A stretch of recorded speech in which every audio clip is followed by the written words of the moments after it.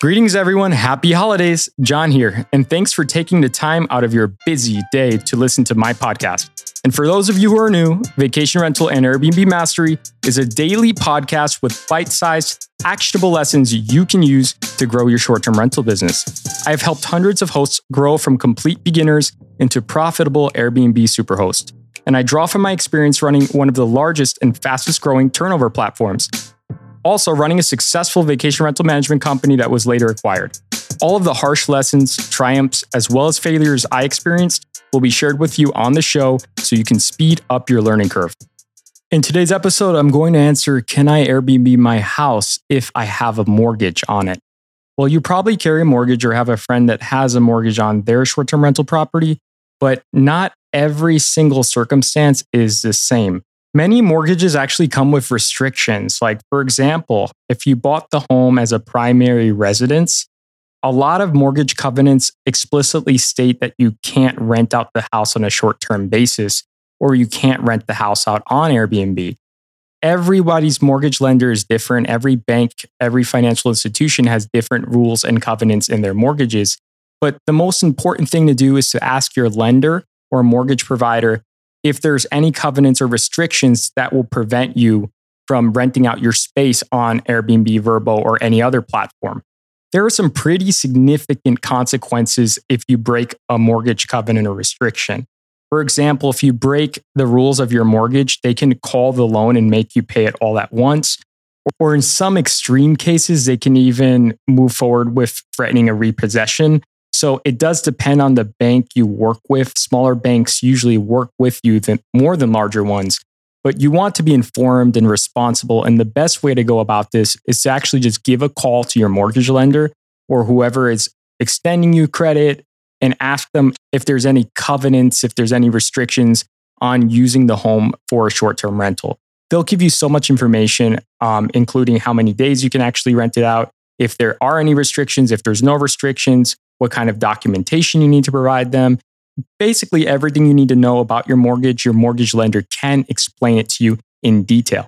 Now, I don't want to scare you. If you're paying your mortgage in full every month, you are in violation of the rules, but these extreme actions the banks take, it's when you're really not paying the mortgage.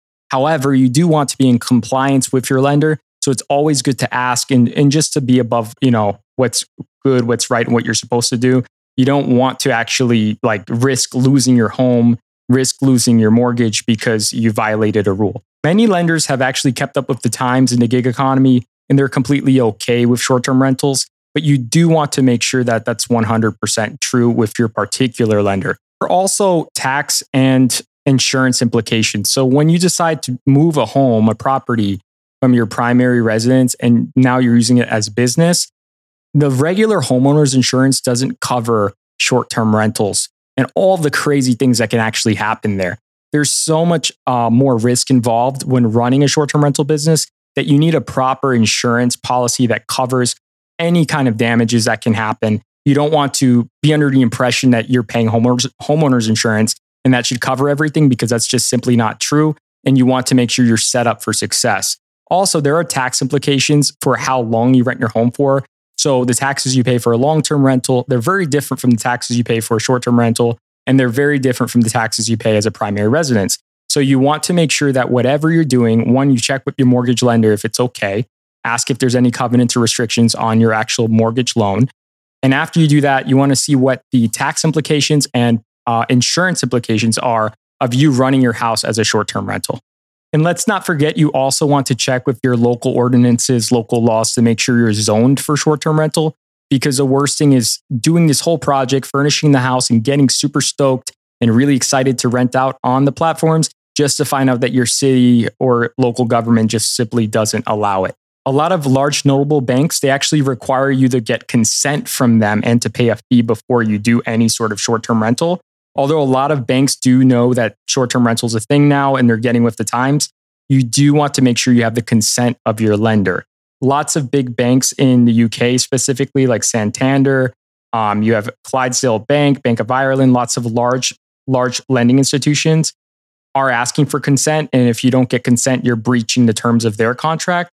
and they don't like that and they'll do anything to get you into compliance. So you want to make sure that you're getting the consent of your lender. In the United States, there's tons of banks that are now really open to short-term rental. You just want to make sure that your bank is one of those. All in all, the big takeaway from this is ask your mortgage lender. Don't be in breach of contract. Don't breach your covenants. Be informed, be empowered, and do things the right way. It'll save you a ton of money in the long run, a lot of headache and a lot of grief. If you do the research, ask the right questions, you'll be set up for success. I hope you enjoyed this short episode. If you haven't subscribed to my weekly newsletter, there's a lot of cool stuff there. I give away freebies like welcome templates, rental agreement templates, pricing tools, and much, much more.